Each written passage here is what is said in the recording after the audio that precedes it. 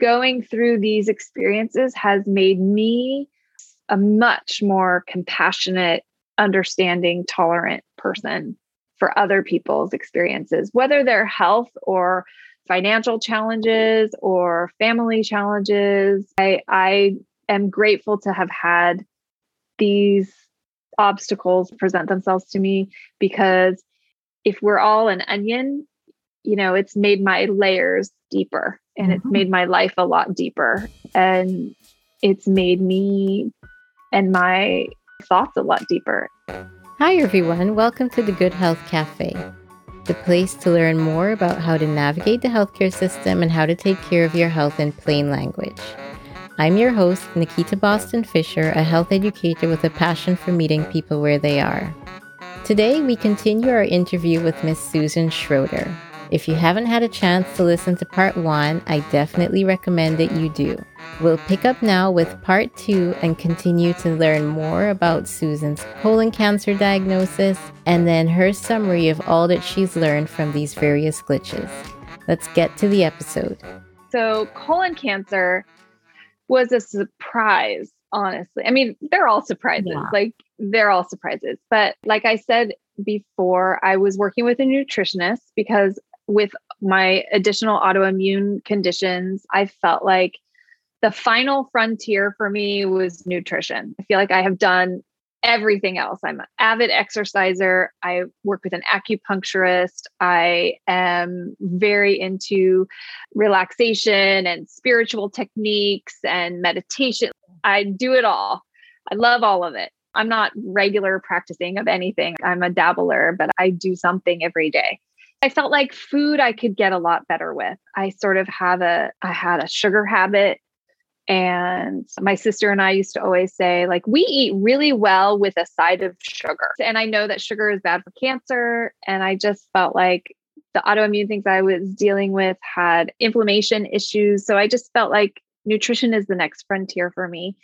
And I knew a woman who I'd been talking to for a couple of years on and off that I finally said, okay, I'm ready to commit, because food is such a big part of our lives that I knew it was going to take a lot of discipline to really do it for real. And I'm the type of person that when I do something, I want to do it well. And up until that point, I knew I wasn't going to be able to do the nutrition thing well. But my kids are older now. And so I was committed, and we did some testing that showed bleeding, internal bleeding. And she recommended immediately that I go to a gastroenterologist. And so I made an appointment with one right away, and it was still COVID. So I had a video conference with him. And based on other things that had been going on in my gastrointestinal habits and things from childbirth, his feeling was that the bleeding was not that concerning. And so didn't feel the need to rush the colonoscopy, which I agreed with. And my birthday was 2 weeks away. So I kind of felt like I don't want to pay $10,000 to have a colonoscopy 2 weeks before I could have a colonoscopy for free. And that was the bottom line. And like I said before, they've switched the age. So if you didn't hear that note, it's now 45. And that was literally like a month ago, insurance companies started taking that on in the US. So what was interesting is my dear, very old friend of mine that I'd known since kindergarten, who was actually my first boyfriend in 6th grade, passed away from colon cancer 2 years ago. And right before he died, his plea to all of us and the things that he said in my text messages to him were, go get screened for colon cancer. Because if I had done that earlier or younger, I wouldn't be where I am right now. They could have caught this.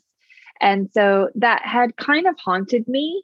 And then on Facebook, I'd slowly be seeing high school friends who like, I got my colonoscopy. And I did have this sense of like, I really should go get a colonoscopy in honor of him, if not for anything else.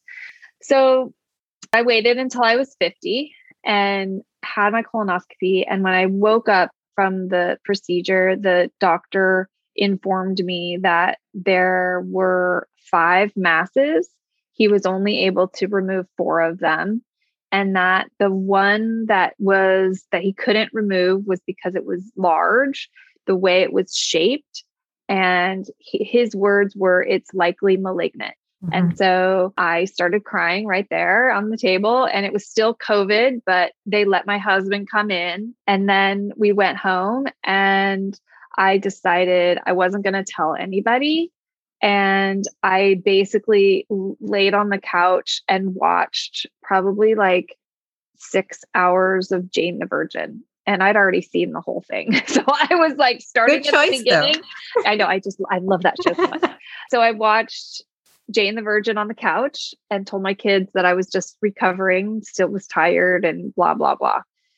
And went through the process that I go through every time, which is I'm going to die. I don't want to die. I'm too young. I've been through too many things. All that woe is me stuff. That's one of, I would say, you had asked me earlier, like myths, to think about myths. So I'm going to jump ahead into one point in that. People think when you go through these many things that you're like super strong. And I always go through the doom and gloom phase, and it always takes a few days. I go through that phase by myself though, and with my husband. I don't bring other people into that phase, which is why people think I'm strong, because I don't necessarily show that part, because I have to go worst case scenario before I can then transition to know and believe that no matter what, it's going to be okay. And that is a philosophy that is like a life philosophy for me. And so I set myself up. I make sure I have things in order for my kids. I make sure I have things in order for my family. I make sure I have my relationships in order. Like I try to keep things clean. Like if something's rough, I try to address it. And so we can move forward, because I've had to have that experience of you just don't know what's going to happen. And so that's how I get to the point of, regardless of what happens, it's going to be okay. The people I love are going to survive this. I'm going to hopefully survive this, but you just don't know. Yeah. And so I went through that doom and gloom phase for a few days. And then I came to the decision, and it's a conscious decision really, where I said, you know what? I'm not going to worry until there's something for real to worry about. He said likely malignant. And I read the report like 15 times. Mm-hmm. And it was likely. So I'm like, likely isn't 100%. That's true. So I am really good. I do this in my work. I'm really good at looking at the positive side. I'm really good at looking at the glass half full. So that's something that I bring to the table just innately.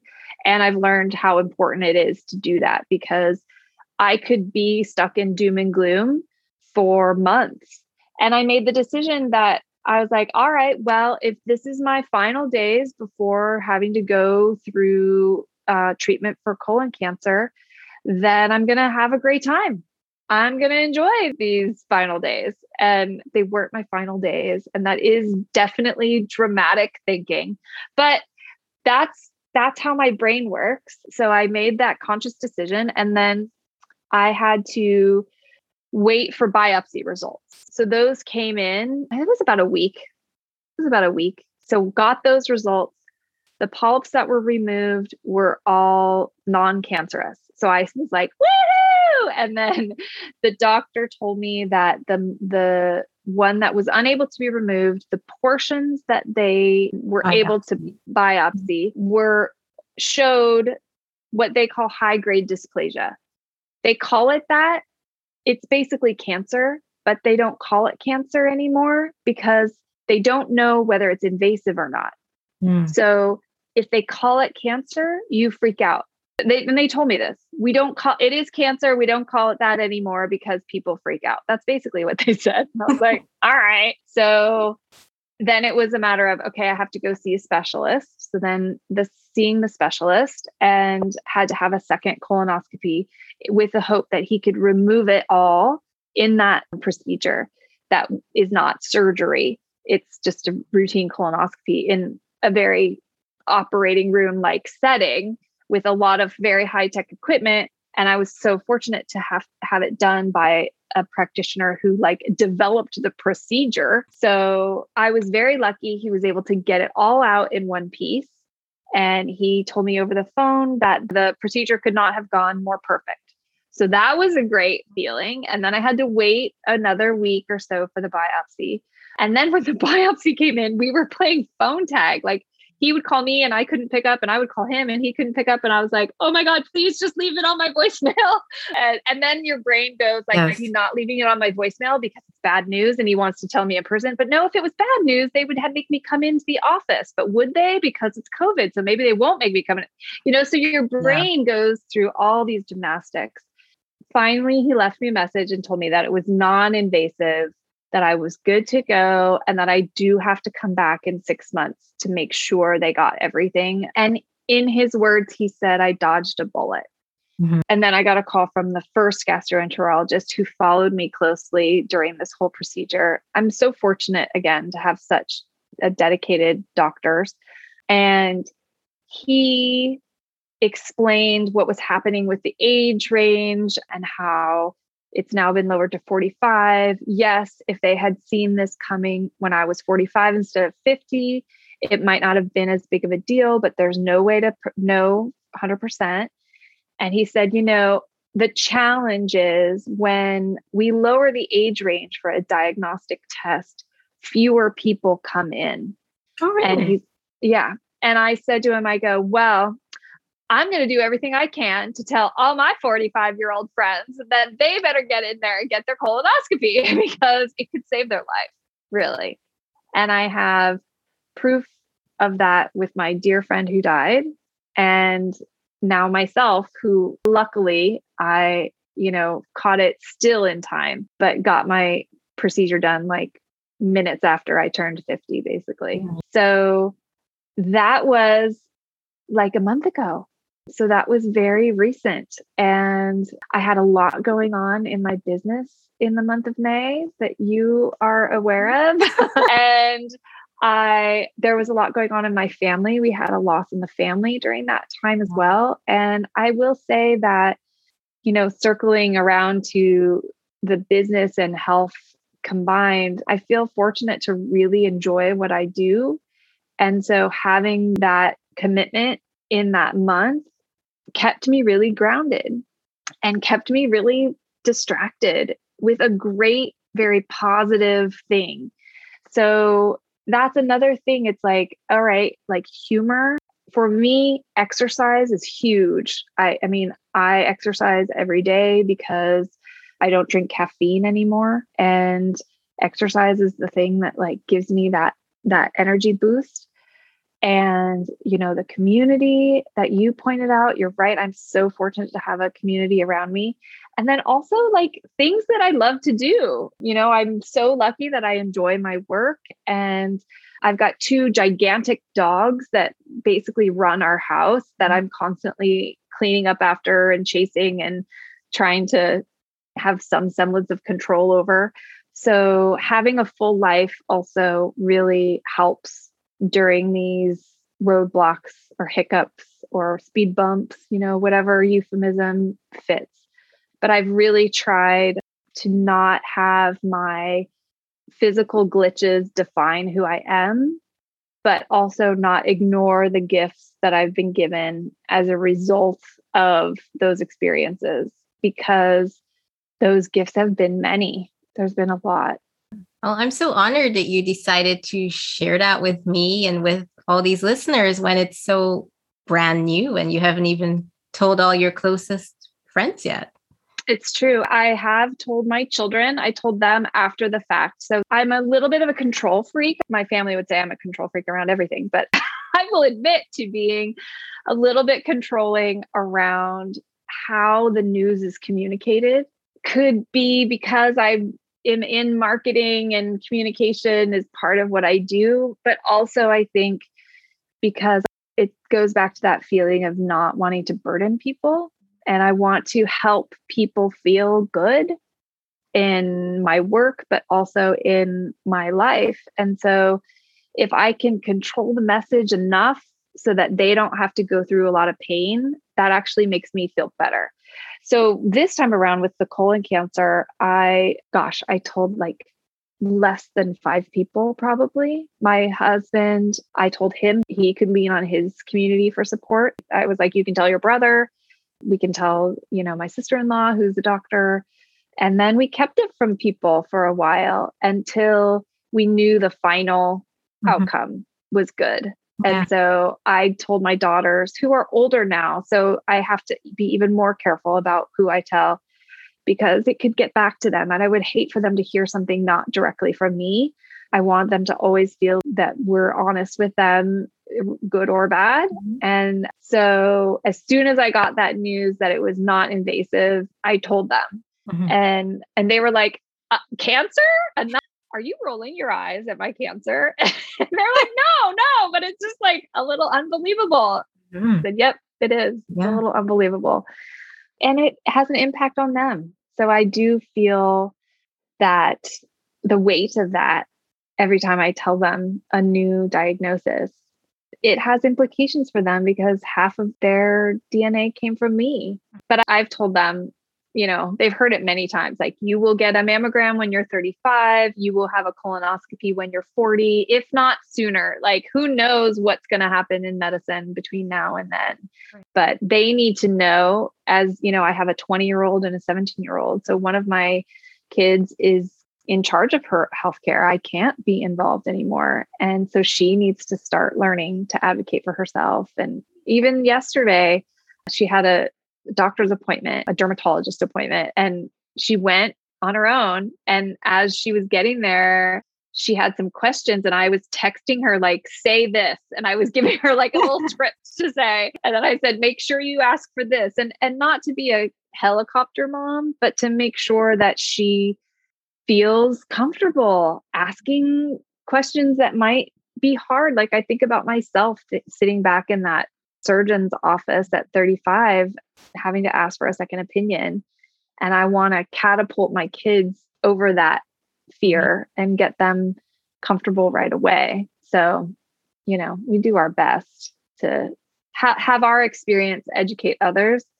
Part of it is just people have to go through it on their own too, to really learn what's right for them. You're very wise, Susan. I've had a lot of experience. And now I guess you get to pick back up with your nutritionist where you left off. Yes. That was a distraction. Yes. And now you can go back to figuring out meals. I've been on a very, I don't like to say the word restrictive because it harkens to like eating disorder language, but I've been on a nourishing diet, and that has focused a lot on vegetables and meats and fruits and nuts. And it's not paleo, it's not anti-inflammatory, it's not vegan. It's based on specific foods that don't react well in my specific body. And we're doing that for 6 months, and we're going to see what happens after that. I would like to introduce some things back in. A lot of the things I haven't missed, and I do feel better. My energy level's better. And I thought I had a lot of energy. So I thought I felt fine, but I actually feel better even. And I notice it in my skin.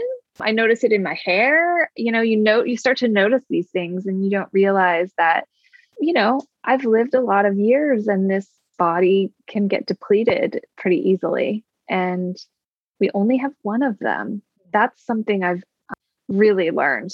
And I'm still learning that I was not that I was a risk taker, but I didn't pay attention to health until I had to.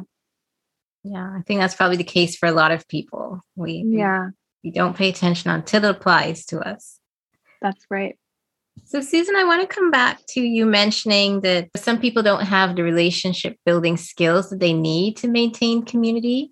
What would be your tips or recommendations on how to build those skills, how to build community if you don't have one and you need one? It's such a good question.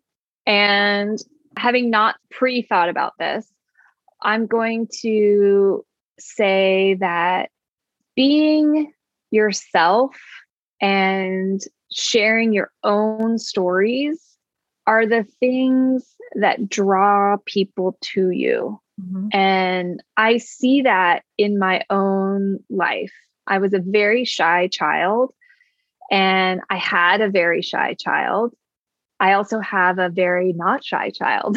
So I'm able to kind of study from my own experience as a shy child and not shy adult to my oldest who was shy as a child, not so shy anymore, to my youngest who was never shy. And to see that when we share ourselves, people are drawn to us. It's magnetic. That would be the biggest piece of advice. And then I would say the other piece is being kind of like what I said earlier, being clean with your relationships. So not holding on to things in a way that causes grudges or bad feelings, and knowing that we're all going through something.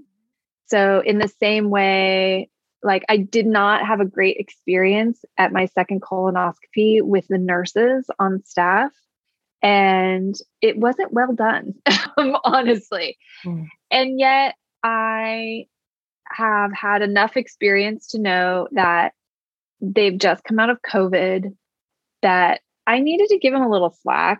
I'm going to communicate to whoever needs to know that things could be improved, but to also remember that these are human beings too. And so, whenever you're building a relationship with someone, sharing yourself, understanding that if they receive you, amazing. If they don't receive you, it might be more about them than about you. They Mhm. might have something going on that they can't receive you where you are. And that's okay. Move forward. And then you don't need a huge number of people. You can really have a lot of support from like 3 people, 1, 2, 3. The people who have been the biggest supports to me have been a small handful. And I share myself with them. I'm compassionate to what's going on with their lives. And I am terrible at remembering birthdays. So that's not part of it. And I just keep the relationship clean. Like if something comes up that's problematic, I try to work it out right there so that I can move forward and they can move forward and we can know that we are in a good place with each other. That's great advice. You mentioned that your county has the highest breast cancer rate in the state. Do you have any idea why that is? No, and that fact might not be correct, but it's a high rate. Let's just Yeah. put it that way. It's one of the highest. We don't know. There is speculation that it could be because there is access to testing. And so if you test more, you see more. Mhm. That's been some speculation. I was part of a study out of University of California, Davis, when my second daughter was born. We were both randomly chosen based on her birth certificate. And they followed us for like 7 years and we kept track of what we ate. And I do a monthly phone call with them. And then it escalated. It was a scientific study and they were studying the levels of chemicals in our blood and plastics in our blood based on what we ate and the cleaning materials that we used in our home. And they followed us for 7 years and most of it was phone interviews. And then at the end of the study, we agreed to each have a blood test done. Well, I agreed for my daughter. She had to do it. And then they studied how much, toxins in the environment. We don't know. I wish we knew. We had a cat that had cancer under her tongue. And vets had said at one point that there was speculation that could be from environmental factors because they lick themselves. And so they are bringing a lot of what's in their environment into their mouths. It's hard to know. I live in one of the most beautiful places, I think, in the world. And Northern California is incredible. We spend a lot of time outdoors. It's very health conscious. Hard to say. Yeah. That's really cool that you were part of that study, though. That sounds like fun. It was really interesting. And at times, they would call and I had like a baby on my hip and a toddler running around and be like, yeah, we ate 5 strawberries. I can't remember. Yes, they were organic. So some of my answers might not have been like 100% accurate, but it was cool to feel like we were doing something for science. Did you get along the way any feedback on what they were finding or the results or anything? We did get the results of the blood tests. And I remember before agreeing to the blood tests, asking them, are we going to get any guidance if something bad comes up in the blood test, or are we just left with this information? And I did have an appointment with someone to go over our results. But gosh, I want to say that was about 10, 11 years ago. I don't really remember. I think I still have the results somewhere. There was definitely plastic in our system. And I think they rated us compared to the mean of everybody. And I remember feeling like we were kind of right in there in the averages. We weren't super high or we weren't super low on anything. We were kind of right in the middle. Susan, given all that you've been through, is there anything you know now that you wish you knew then as you contemplate your health journey? One of the things that this experience has given me is an understanding that our physical health isn't necessarily in our control. And I say that not to be causing fear, but more to be letting everyone off the hook. And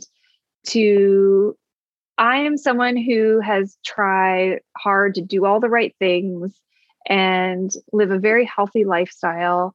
And I still have had a lot of these glitches, like I like to call them. Some of it is not because we're overstressed. Some of it is not because we did or didn't do something right. And I had a doctor say that to me at one point. He said, listen, what you're being diagnosed with right now, you couldn't have done something to prevent this, and you didn't do anything to cause this. And I wish that someone had said that to me before I started going through this, in that things will happen in our life with our health. And in many cases, you didn't do something to cause it. And in many cases, you couldn't have done something to prevent it. Now, I don't say that to mean like go crazy and don't pay attention to your health, but to let yourself off the hook if you're someone like me who tends to be a little hard on yourself, and to realize that these challenges are going to present themselves and you're going to learn so much about yourself and about humanity in this experience. The joy in our lives is so important, and it's so, it's just, life is about experiencing joy. And yet the hardships are the things that we really learn from. And the hardships are the things that make us who we are and make us interesting. And it's the reason we're having this conversation, is all of these hardships that I've had.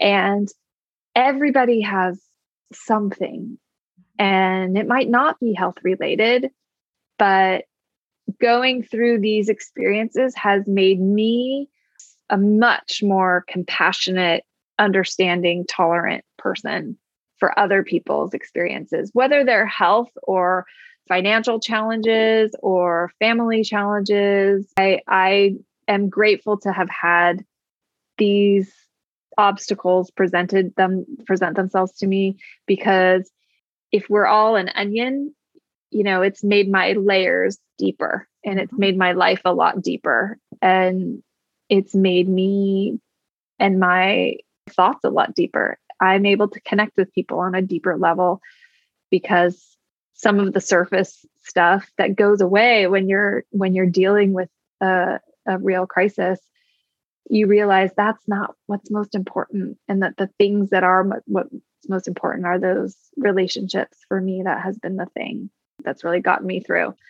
I wish I had known that in the beginning. I don't know if I would have done anything different. And I don't know if I would have believed it if someone had told me, but that is one of the things. I did mention that, doctors are humans, and I also, whether I wish I had known it or whether it was something I had learned, that medicine is a science, but it's also an art. And there's a lot they don't know. Yeah. And so you can participate in the process in a collaborative way. And I had never thought about my healthcare situation being a collaboration between me and my doctors, but I do feel that now. And that's a pretty recent feeling for me, I would say. And bringing in complementary things like acupuncture, like nutrition, like exercise, and thinking of it all as those are the things that make up my health team is something that is pretty new thinking for me. And I think if we all thought of medicine and our health and healthcare as a collaborative process, I think patients would be more comfortable advocating for themselves and having an open conversation with their doctor. And I think doctors would be more respectful of patients. And not to say that they aren't, but there are some that could maybe use a little bit of the collaboration lesson. That's pretty remarkable. And I find it interesting that you said this is almost like a new realization for you in your later years, because I'm thinking, wow, you've been through this. Sounds like at least 15 years of various ups and downs with your health. And from that very first time when you're like, maybe I could get a second opinion to now, it sounded to me like you were growing all that time. And so it's interesting that you just made that connection when it sounds like you've been doing it all along. Yeah. I mean, I think I've been doing it out of necessity. But when you step back and like being asked this question, stepping back and looking back and thinking about it, that is one thing, the collaboration piece that I was maybe forcing in the beginning and not feeling unsure about it and uncomfortable about it. And now realizing like, maybe that's how it should be all along. Maybe there is no reason to feel uncomfortable. And there are probably people who are much more evolved than I, who never had to go through all of those stages to get to that, to that learning. And every time I have a new diagnosis, I always am like, all right, I've learned the lesson. Now what? What lesson am I supposed to learn? When will this end? When will must I keep getting diagnoses? So maybe that was the lesson. When you meet these new people, I'm curious, like new doctors and stuff, do you actually have to go over your whole history with them, or is there some sort of electronic portfolio that gets sent to them from folks you've seen in the past so that they can read up before you get to them?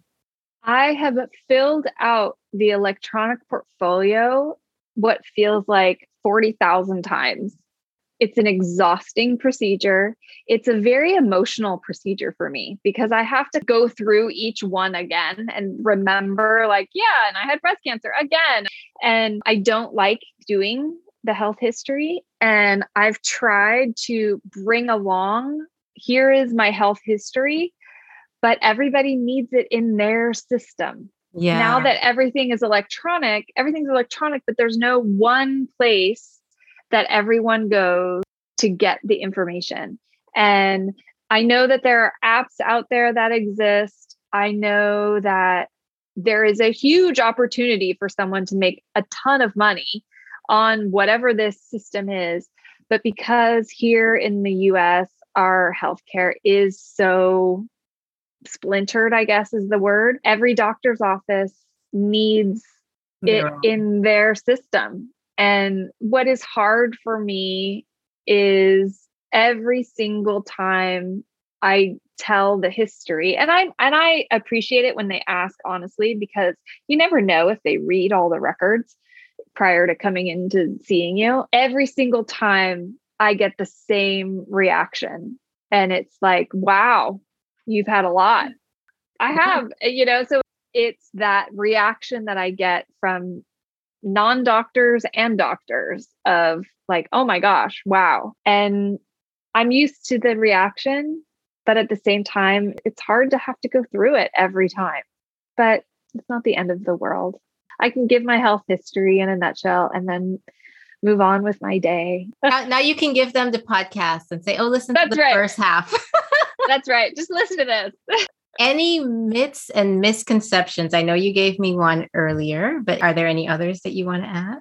Let's see. So that note that I said before of that belief that you're strong, I am strong, and yet I'm just doing what I need to do to live and to live a quality life, because that's my goal. So that is one of the myths, is that people think, wow, you're so strong.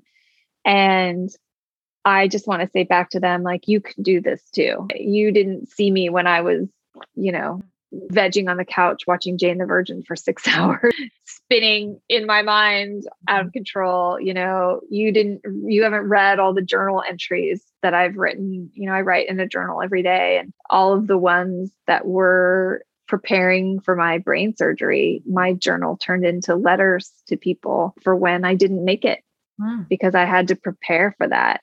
And so even if people are super strong, they've had I don't even want to call it weak moments, but they've had those moments of darkness too. And then, the collaboration in healthcare, as opposed to doctors being heroes, and the need to advocate for yourself.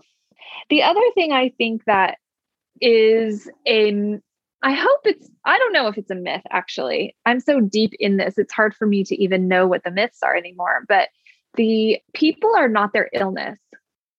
And so there's this like fine line, like we were talking about, like telling this story is hopefully therapeutic for other people to hear. But like we were saying earlier, telling this story is very therapeutic for me. So in the same way, like when a woman has a child, letting them tell the birth story many times over the course of their whole lifetime is very important to the process of being a mom. Going through anything big, when you can tell it, it like helps you release, it helps you make it real. That's why I believe so much in storytelling. It's why I love what you're doing with this podcast so much. And at the same time, when someone's in it, I'll speak for myself. When I'm in it, I don't want to talk about it, because in many cases, it's all I'm thinking about. So maybe the myth is that our illness is like all encompassing from us, and we can only talk about serious things. And I don't want to like not be deep with this person right now, and she's going through so much, and I feel like I need to talk about all the things.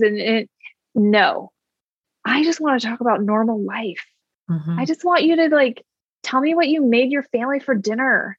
I want you to tell me the story of when you got food poisoning on the airplane. I want to, when you're offering to help me with something, help me by letting me participate. Help me by making me feel more normal. So, and a good example of that was when I was recovering from brain surgery, and my vision, I had double vision for about 6 months. So I couldn't see, I couldn't drive, I couldn't do much, but my kids were little, and it was so important to me to be their mom in whatever way I could.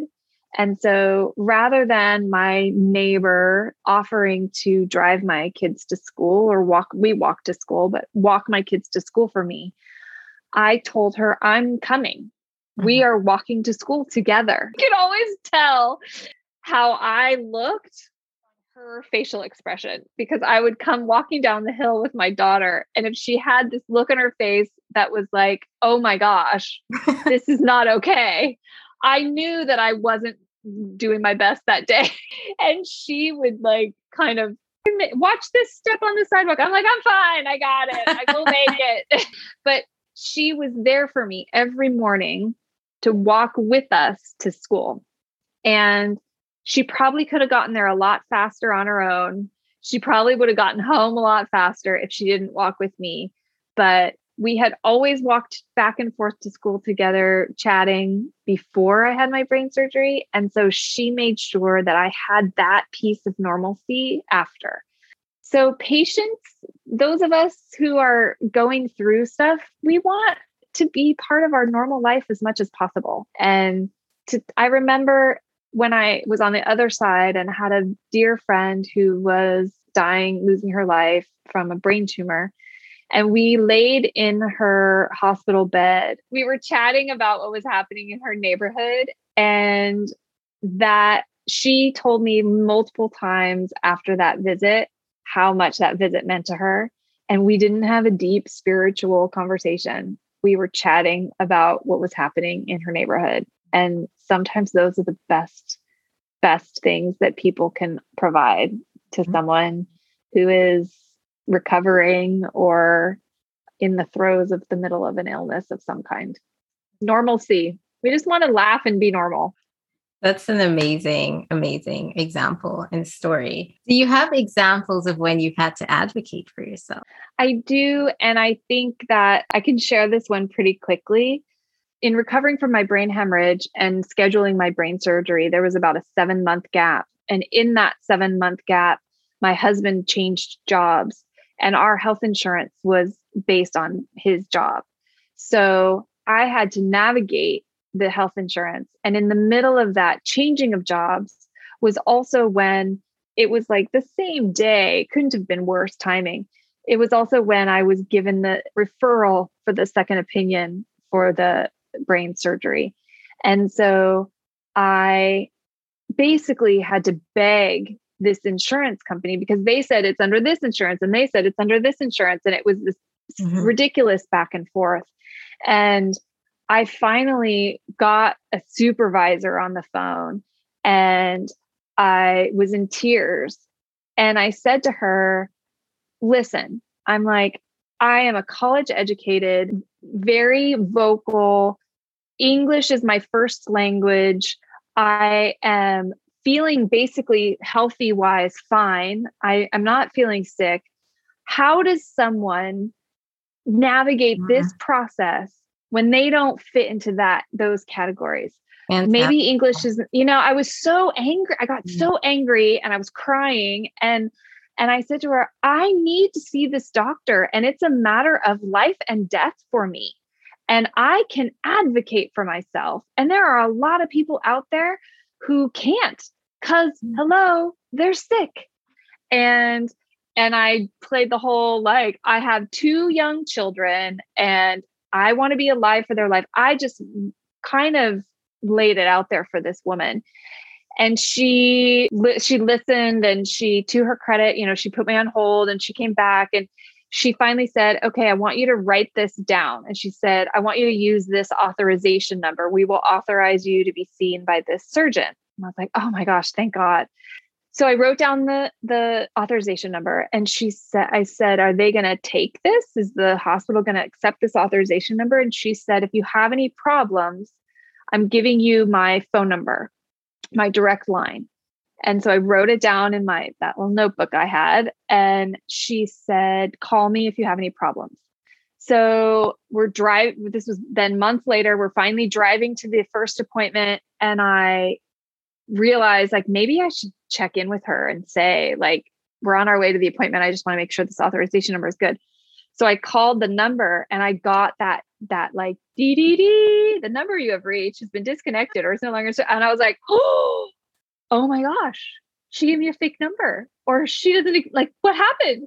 So I'm sweating and we're like on our way to the appointment. So I was like, okay, Susan, play it cool. Just go in there and act like you're going to have an appointment. So I get up to the front desk and the receptionist, and it's like this super busy office and the receptionist looks at me and she looks at my name and my birthday and she's like, oh, she's on the computer and she goes, oh, Gert wants to talk to you.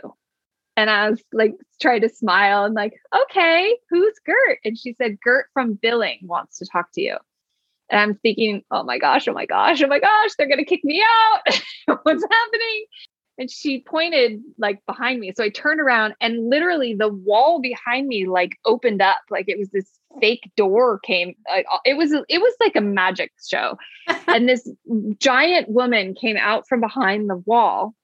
And I just smiled at her and she said, are you Susan? And I said, yeah. And I said, are you Gert? She said, yes. And she said, someone with that authorization number worked really hard to get here. So I just had to meet you. And I looked at her and I said, I have an appointment. And she said, yes, you can have an appointment. And then I said, can I hug you? She said, yes. So I gave her this big hug. And that's like my story of advocating for myself with insurance companies. And it was apparently noticeable with the authorization number.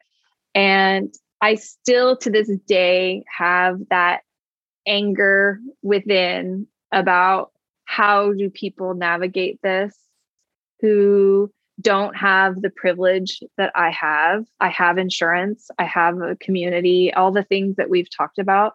I'm a white woman, I will say that. And I have illnesses that people know. I've had popular illnesses. I've had not popular illnesses. So I understand the differences between that. There are a lot of people out there that don't have this much going for them to help them through this process. So that is why when I turned 50, I had a big outdoor dance party led by this dance teacher that I adore. And we did a fundraiser for an organization I was able to find here in the Bay Area, San Francisco Bay Area, called the Bay Area Regional Health Inequities Initiative. And this organization works specifically to help equalize and make more equitable the opportunities for healthcare in our region. I think we need that for the whole world. And so I was able to raise $1,500 for this with this organization with my birthday party. But it's an important concept. I think that it's another thing I was not aware of until I got into the system and had this realization of like, if it's this hard for me to navigate, there are a lot of people that aren't as fortunate as I am. Mm-hmm. And I feel badly about that. And I want to bring awareness to that and build compassion around that. And hopefully there will be some action.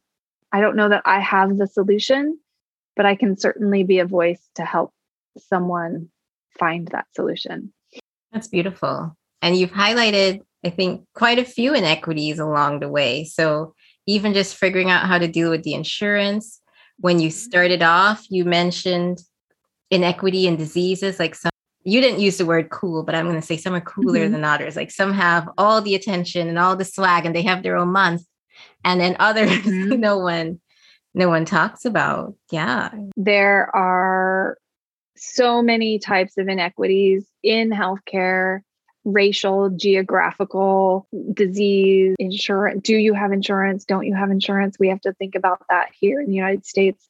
So many people, your insurance is tied to your job. I remember when I started my first business and I was applying for my own health insurance, like as a freelancer, and they denied me coverage. I was in my 20s because I had a previous prescription for Claritin for allergies.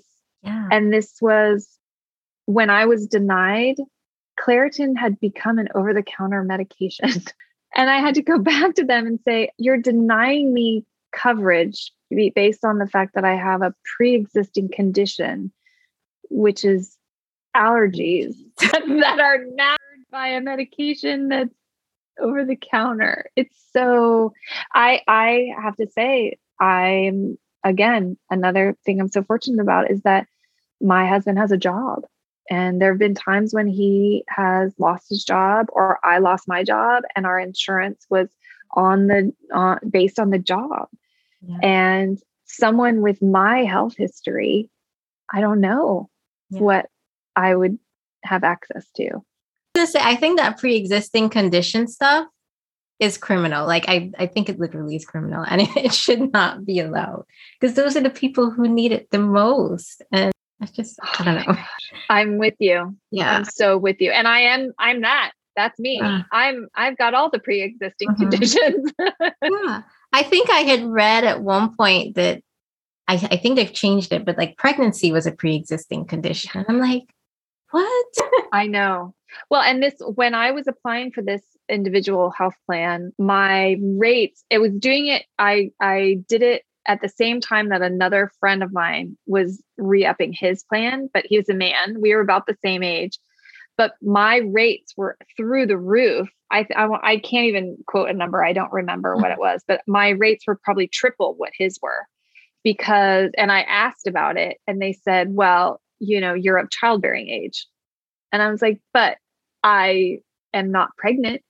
So how do you know I'm going to have a child? You're going to assume and charge me triple. So, gender plays into it. And there's inequities in the research on women's health versus medications that we all take, but the research is on a man. Yeah. And so we could go on, but I think that this conversation is an important step towards improvement. So conversations like these, I'm so grateful that you're doing them, and I'm honored to have been included. It's just important bringing the awareness out front. Well, thank you, Susan. I'm honored to have had you. As we wrap up, do you have any closing thoughts or anything else that you want to share? Well, considering I shared my life story and this is way too long, I don't think I should have any closing thoughts, but I just want to say again, thank you to you, Nikita, and your podcast is amazing. And I think you're doing a really important service here. Well, thank you so much, Susan, for coming to the Good Health Cafe. It was an absolute pleasure to have you and to hear your story. Thank you. What did you think? Quite an amazing story, right? And her ability to be so positive and thoughtful throughout the whole experience is really, really amazing to me. If you enjoyed the episode, send me a message. Let me know what you think. And if you're not already subscribed to our mailing list, please sign up at thegoodhealthcafe.com and follow us on social media. Until next time, see you in the cafe later. Bye.